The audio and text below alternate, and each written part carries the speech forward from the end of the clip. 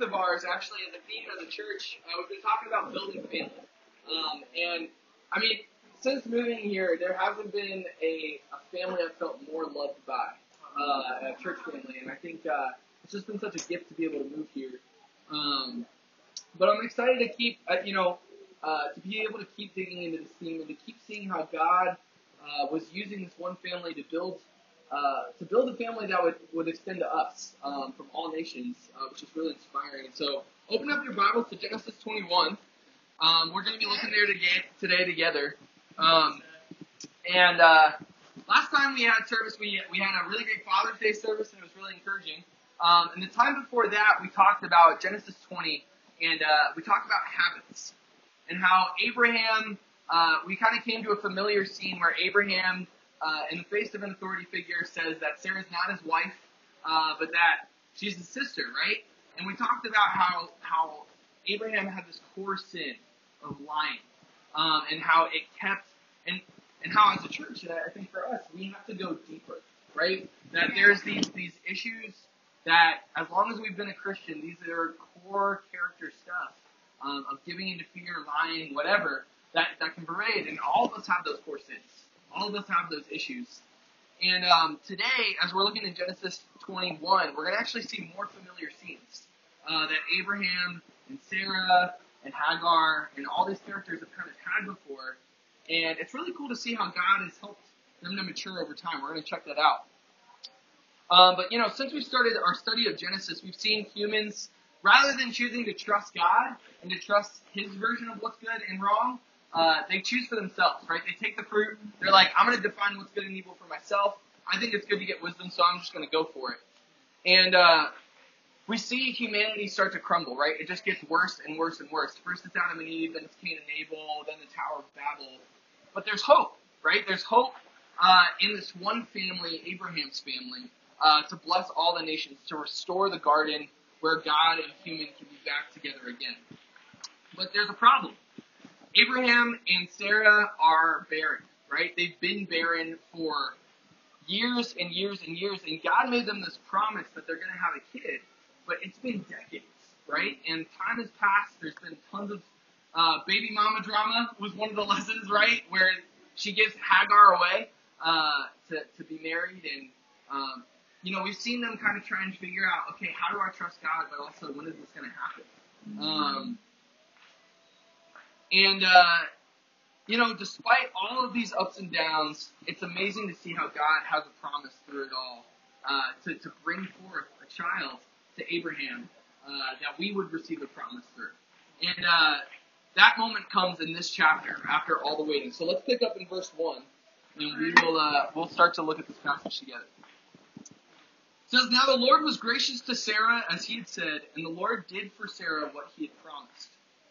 Sarah became pregnant and bore a son to Abraham in his old age at the very time God had promised him. Abraham, go Isaac.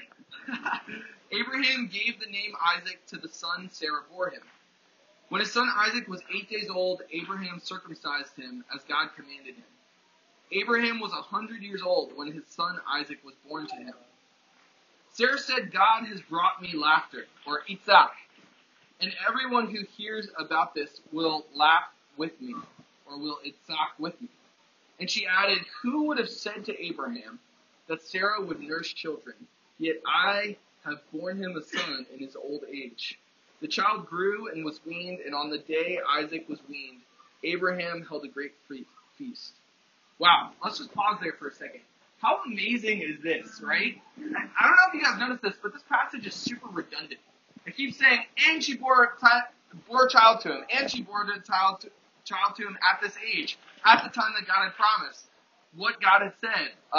Abraham did as He commanded. He was 100 years old. They vamp on this idea because this is a miracle. I mean, nobody would have thought that this 100-year-old woman, she even asked this question, right? Who would have said to Abraham that Sarah would nurse children? And the obvious answer to that is no one but God. And over again, we see that it emphasizes God's deliverance on His promise, and we see Abraham mature in his obedience, right? The covenant of circumcision, like we talked about, that was the first time where he immediately obeyed God. He didn't drag his feet. And we see here that he's learned right? He's obeyed God. It's amazing. And this birthing process would have been incredibly stressful for them because there's a high infant mortality rate during this time. And so the pregnancy would have been really dangerous for both Sarah and for the child at her age. But they held this great feast when he's weaned. Usually, actually, they weren't weaned until they were 3 years old during this time because that wasn't the time until they would have been considered to be able to like survive on their own. So through all of this kind of stress of this really old woman giving birth to a child, they've kind of come out on the other side. And it's really encouraging. But even in the midst of this incredible promise fulfilled, not everything is perfect. Let's keep reading on. Verse 9 says, "But Sarah saw that the son whom Hagar the Egyptian had borne to Abraham was mocking," or itzaking. "And she said to Abraham, 'Get rid of that slave woman and her son, for that woman's son will never share in the inheritance with my son Isaac.' The matter distressed Abraham greatly because it concerned his son." So, why is she so upset over him mocking? It's actually kind of similar to when Hagar becomes pregnant and says she looked down on her mistress. Now that there's this new child, Ishmael's looking down on Isaac. And he's actually, this idea of itzaking, it's trying to be Isaac. It's trying to be the first son. He's kind of looking down and he's like, you're not going to be the first son like I'm going to be. And so Sarah sees this and she's like, this slave woman's son will never share in the inheritance with my son. You notice there's kind of a distancing there because Abraham, it says he was greatly distressed because it concerned his son. So she's saying it's the slave woman's son. Get rid of him. He's never going to share in the inheritance. Even though he's the oldest child, he's never going to share in the inheritance with my kid. And he's like, but wait, this is my son. And this very distressed, it's never used again in the Bible. It's like, this would have been a very, very violent outburst towards Sarah. This would have been like a total, knocking all the stuff off the shelves and screaming at her and being so upset because he had this deep care for his son that he'd loved for years. Wow. So let's keep reading on. Verse 12, "But God said to him, 'Do not be distressed about the boy and your slave woman. Listen to whatever Sarah tells you, because it is through Isaac that your offspring will be reckoned. I will make the son of the slave into a nation also, because he is your offspring.' Early the next morning, Abraham took some food and a skin of water and gave them to Hagar.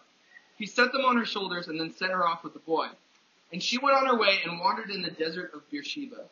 When the water in that skin was gone, she put the boy down under one of the bushes. Then she went off and sat down about a bow shot away, for she thought, 'I cannot watch the boy die.' And as she sat there, she began to sob." Okay. So where we're at so far is we've got two familiar scenes, right? We've got Sarah and Hagar, and we've seen this before, and then we've seen Abraham and God. And before this, we just saw a familiar scene of Egypt, where Abimelech and Sarah is given over to the king again, right? And so now we're seeing all these repeated issues, and, for me, I have some problems with this passage. I'm not sure about you guys, but I have some issues when it comes to what God is doing in this passage. How could God agree with Sarah? How could God agree with Sarah that it's right for this woman to be kicked out of Abraham's family? Why would God ask Abraham to exile and divorce his wife and exile his firstborn son? Why would God allow Hagar? I mean, honestly, this is my biggest question. Why would God allow Hagar to be entrusted to the care of Abraham in the first place? Right? If you remember, when she got pregnant, Sarah mistreated her. This could have been physical abuse, verbal abuse, maybe a combination of the two. And she runs away, and God says to go back and submit to her. Why send her back to be further harassed by her mistress just to ultimately be divorced and exiled into the desert, running out of supplies and on the verge of death? What kind of God would do that? Hagar's name literally means to be dragged off and pressed into service. And you think about Hagar, so she was a slave, right? She's an Egyptian woman, she's a slave, and she was forced into marriage by her mistress. And for any of us, that would be stressful, to be forced into a marriage, especially by someone that doesn't even care about you, with the same person. And then not only that, but she's forced into pregnancy, right? She's forced not only into marriage, but then to having a kid with by her mistress. And then that same mistress mistreats her. And then God has her stay with them for years. And she's building this closeness and watching her kid develop only to be divorced from the wealthy patriarch. She leaves in the desert and she doesn't really have anybody with her, right? Her child's about to die. And she doesn't have the man that's been with her this whole time, this wealthy, elite guy that's spiritual and loves God. And so she's exiled and wandering in the desert. She's lost. She's depleted her supplies. This single mom with her teenager is dying. And in the midst of all these great promises fulfilled, we've got new questions of God's character coming up, I think. Where are your promises to make Ishmael into a great nation if he's about to die in the desert? Why did you send me to submit to be mistreated by my mistress? How could you let me be taken as a slave and pressed into service? And I think this wouldn't have only been hard for her, but also for Abraham. I mean, he had to watch these people that he loved. He had to obey God and send them into the wilderness with nothing. Right? I mean, it's not only hard for Hagar to have to face this situation, but Abraham has to divorce his wife. I mean, that divorce is hard. And then not only that, but to be able to be sending his first son off into the wilderness. I mean, he was very distressed. And, I think for us, I think we can relate to this in the question of, feeling abandoned. I think we can feel abandoned sometimes, right? I mean, this is a story of a single mom with a teenage son. And that's a pretty familiar story for a lot of us. Or at least people that we know, right? And that's a hard life. And, the question for us is, have we ever felt like God's been unfair, too, right? That he's had the good life and a promise plan for someone else, but not us. Maybe you're not married and you've been wanting to be married. And you're like, man, God has that promise for someone else, but not me. Or, you've been trying to have a kid and you can't have a kid, and it's like, man, God, someone else has that promise, but not me. Or maybe you've been unemployed for a long time, and you're wondering, man, God, where are you? Why have you abandoned me? Where's your promise for me? You say that you're working for the good, but it doesn't feel like it. And, maybe you're not in this place right now, but I think we all have someone that we're close to that's gone through this. We all have someone that we're close to that we've had to watch go through hard things. And sometimes that's even harder, right? Sometimes we don't question when hard things are happening in our lives. We're like, God, no, God's got a plan. It's going to be great. But when we see it going on in someone else's life that we feel like doesn't deserve it, like Abraham must have felt with Hagar, that's hard. And, recently, a couple weeks ago, my aunt had a seizure and, fell and, broke her face and, a bunch of different things. It was, really scary. And then my dad got Lyme's disease the same week. My grandma had knee surgery the same week. And this was all while I was leading an internship. And I was kind of feeling like, God, why are you doing all this, Not necessarily feeling abandoned, but just feeling like, why? It was hard for me to watch people that I was close to going through things that I felt like they didn't deserve to go through. Like, why is my dad going through this disease that he might have for the rest of his life? For, totally limits his energy and all that stuff. He's been such a faithful servant. How can you let that happen? And the question for us is, how do we deal with difficult circumstances when we don't see the promise of God coming true? Right? For Abraham, God had just fulfilled this long-standing promise before he asks him to do the most challenging thing he's had to do yet, which is give up his firstborn son. And I don't know if you guys have ever had a time like that where God does something awesome and he fulfills a promise and you're like, yeah, this is great. And then he asks you to do something even harder. And you're like, oh my gosh. Sometimes even in the Bible studies, we hear the cross and we're like, man, we're so convicted and it's so inspiring. And then God asks us to leave behind the thing that we've been following, right? And it's like, oh man, right? To leave the ex-boyfriend or the ex-girlfriend. Or to prioritize God over your work or whatever. And it can be hard. And God has a promise for both of Abraham's wives and children, but one takes a lot more trust to believe that God is going to really take care of them. You know, with Sarah, he can protect her. He's there. But trusting that God would take care of Hagar and Ishmael in the desert with just some water and some bread seems a lot harder. And the question is, you know, I think that this passage really forces us to wrestle with, what is up with God? What is he doing? Why would he let this happen? It seems so unjust. Why would he put everyone in this situation? It doesn't seem fair. It doesn't seem right. But let's start in verse 14 again and read the rest of this story and see how God moves. Verse 14, it says, "Early the next morning, Abraham took some food and a skin of water and gave them to Hagar, and set them on her shoulders and sent her off with the boy. She went on her way and wandered in the desert of Beersheba. When the water in the skin was gone, she put the boy under one of the bushes. And then she went off and sat down about a bowshot away, for she thought, I cannot watch the boy die. And as she sat there, she began to sob. God heard the boy crying, and the angel of God called to Hagar from heaven and said to her, What is the matter, Hagar? Do not be afraid. God has heard the boy crying as he lies there. Lift the boy up and take him by the hand, for I will make him into a great nation. Then God opened her eyes, and she saw a well of water. So she went up and filled the skin with water and gave the boy a drink. God was with the boy as he grew up.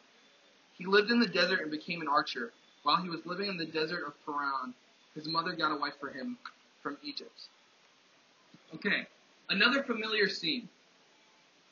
You know, Abraham sends him off, and does anyone know what usually happens at wells? This is a little bit of foreshadowing, but in the book of Genesis, there's something very iconic that happens at a well, when there's a woman at a well. What usually happens? Does anybody know? Huh? They meet someone. Do they just like meet someone? Oh yeah, they meet someone, right? Yeah, they meet a spouse. Usually this is when someone meets at a well. Usually, Isaac will find his wife by a well. Jacob as well. This well scene is iconic. But the strange thing about this scene is that when Hagar's at the well, she doesn't find her husband. Actually, she's divorced.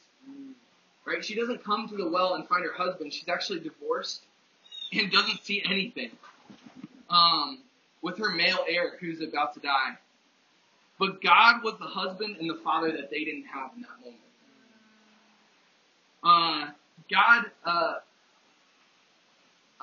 Earlier, when Hagar sees God for the first time, she says, "This is the God that looks upon me." And even when she didn't want to look upon her son, God was looking upon her son. And it says that he heard his voice. And who Hagar and Ishmael belong to this whole time has kind of been up in the air. And Sarah calls them the slave woman and her son. Abraham says it's my son. God says it's kind of both of their son. It's kind of been all over the place. But and Ishmael's name isn't said the whole time. But Ishmael's name means God hears me. And the thing that God says is, I heard the boy. He says that I see Ishmael. I hear Ishmael. God hears. And he opened her eyes to a well. And this would have been not only life for her of actually having water, but it also would have oriented her of where she could go next. And all of these problems that we've had with God's character, it actually makes a ton of sense when you take the time to look back. If God never allowed Hagar to be with Abraham and entrusted into her care as a slave, she never would have had a blessed lineage. She goes on to create an incredible lineage with 12 kings, just like Israel. It's amazing.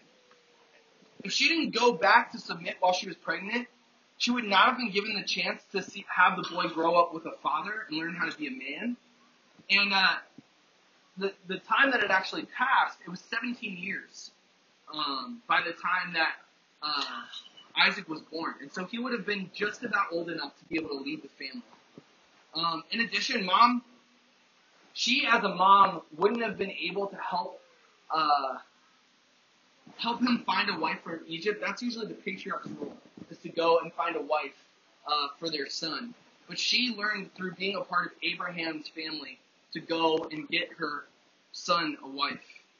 God equipped her to be able to survive and start a nation without a husband. And I just want to shout out to the single moms. God sees you and God hears you. And you are strong, and that God is with you in a way, even when you feel alone, that God, you are never alone with God. And God hears you and looks after you, and He also looks after your kids and hears your kids. And, Sarah in a lot of ways was on point to say, she was referencing God's promise when she said that Ishmael wouldn't share in the inheritance. It was the promise of God. And I think in a lot of ways, God is preparing Abraham for a bigger test that's coming up next. In the next chapter, he's going to be asked to give up Isaac. And so God in all of these things is preparing Abraham, preparing Hagar, preparing Sarah to be the people that He wanted them to be. And Abraham had to trust God's promise to be the husband to Hagar that he couldn't be. In the midst of seeing her go through all that stuff, he actually had to trust that God would be the husband that he couldn't be. God had a plan in all of these things. His promises were fulfilled, but it took time and it took trust. And it took not taking things into their own hands, but putting them in God's hands. And I think that that's the challenge for us, right? That's the challenge for us. Yeah. Is to not be self-reliant, but to trust God's story for us. To trust that He is going to fulfill His promises. To trust that even when we don't see, even when we're in the midst of the bleakest of circumstances, that God is going to provide, and that God hears us, and that He sees us, even when we feel abandoned. And I think all of us fall short of that trust. Yeah. All of us decide when we don't see God coming through, we try and find ways to make it happen, right? But Jesus did not. And, the story up to this point in Genesis has been humans that are asked by God, do you trust me? Do you trust me not to take the fruit? Adam and Eve. Do you trust me, Cain, that I will accept you if you do what is right? With Cain and Abel. Do you trust me, Noah, to build the ark and get into it even when you've never seen rain before? Do you trust me, Abraham, that I am going to give you a son even though you are of old age? And Adam and Eve, when they eat the fruit, their eyes were open. But here God opens her eyes to a well because she trusted, because she cried out. And He showed her where she was and gave her the ability to keep going. And I think the amazing thing about Jesus is that even though He knew He was going to go, even though He knew He was seen and heard, He chose to not be seen and heard. Even though He was accepted by God, He chose to go be abandoned and forsaken from His Father. Rather than being led to a well of refreshment after crying out to God, He was led to the cross for our refreshment. And He was in the most difficult circumstance to trust. Rather than a well of water, He became a well of blood from which we would find life and direction. And the only reason that we can be seen and heard is because we have been to the well. Our sin separates us from God. Our sin sends us into exile, but God is faithful and leads us to the well every time. God exiled His first Son so that the children of promise could be brought in. And so, brothers and sisters, the call for us today is to trust. Even in the bleakest of moments, like Jesus, to trust. Not in man, not in our circumstances, but to trust in the blood of Jesus. The well of eternal life. To give us what's good, even if it's hard. To trust the one that was forsaken for us, but who says in Hebrews 13, I will never leave you nor forsake you. And I think if we can do that as single parents, as single people, as orphans, as widows and widowers, as exes, and everyone else that's in a hard spot, unemployed, or anything else, or someone that knows people in that hard spot, we can confidently say, as Hebrews 13 finishes, the Lord is my helper. I will not fear. What can man do to me? Let's pray for communion. Thanks for listening to the Blue Ridge Podcast. My name is Seth Mitchell, and if you'd be interested in more resources like this or connecting with us, you can go to blueridge.church or join us at Burnley Moran Elementary School at 7 p.m. Wednesdays or 10:30 a.m. Sundays in Charlottesville, Virginia. Thanks for tuning in, and see you next time.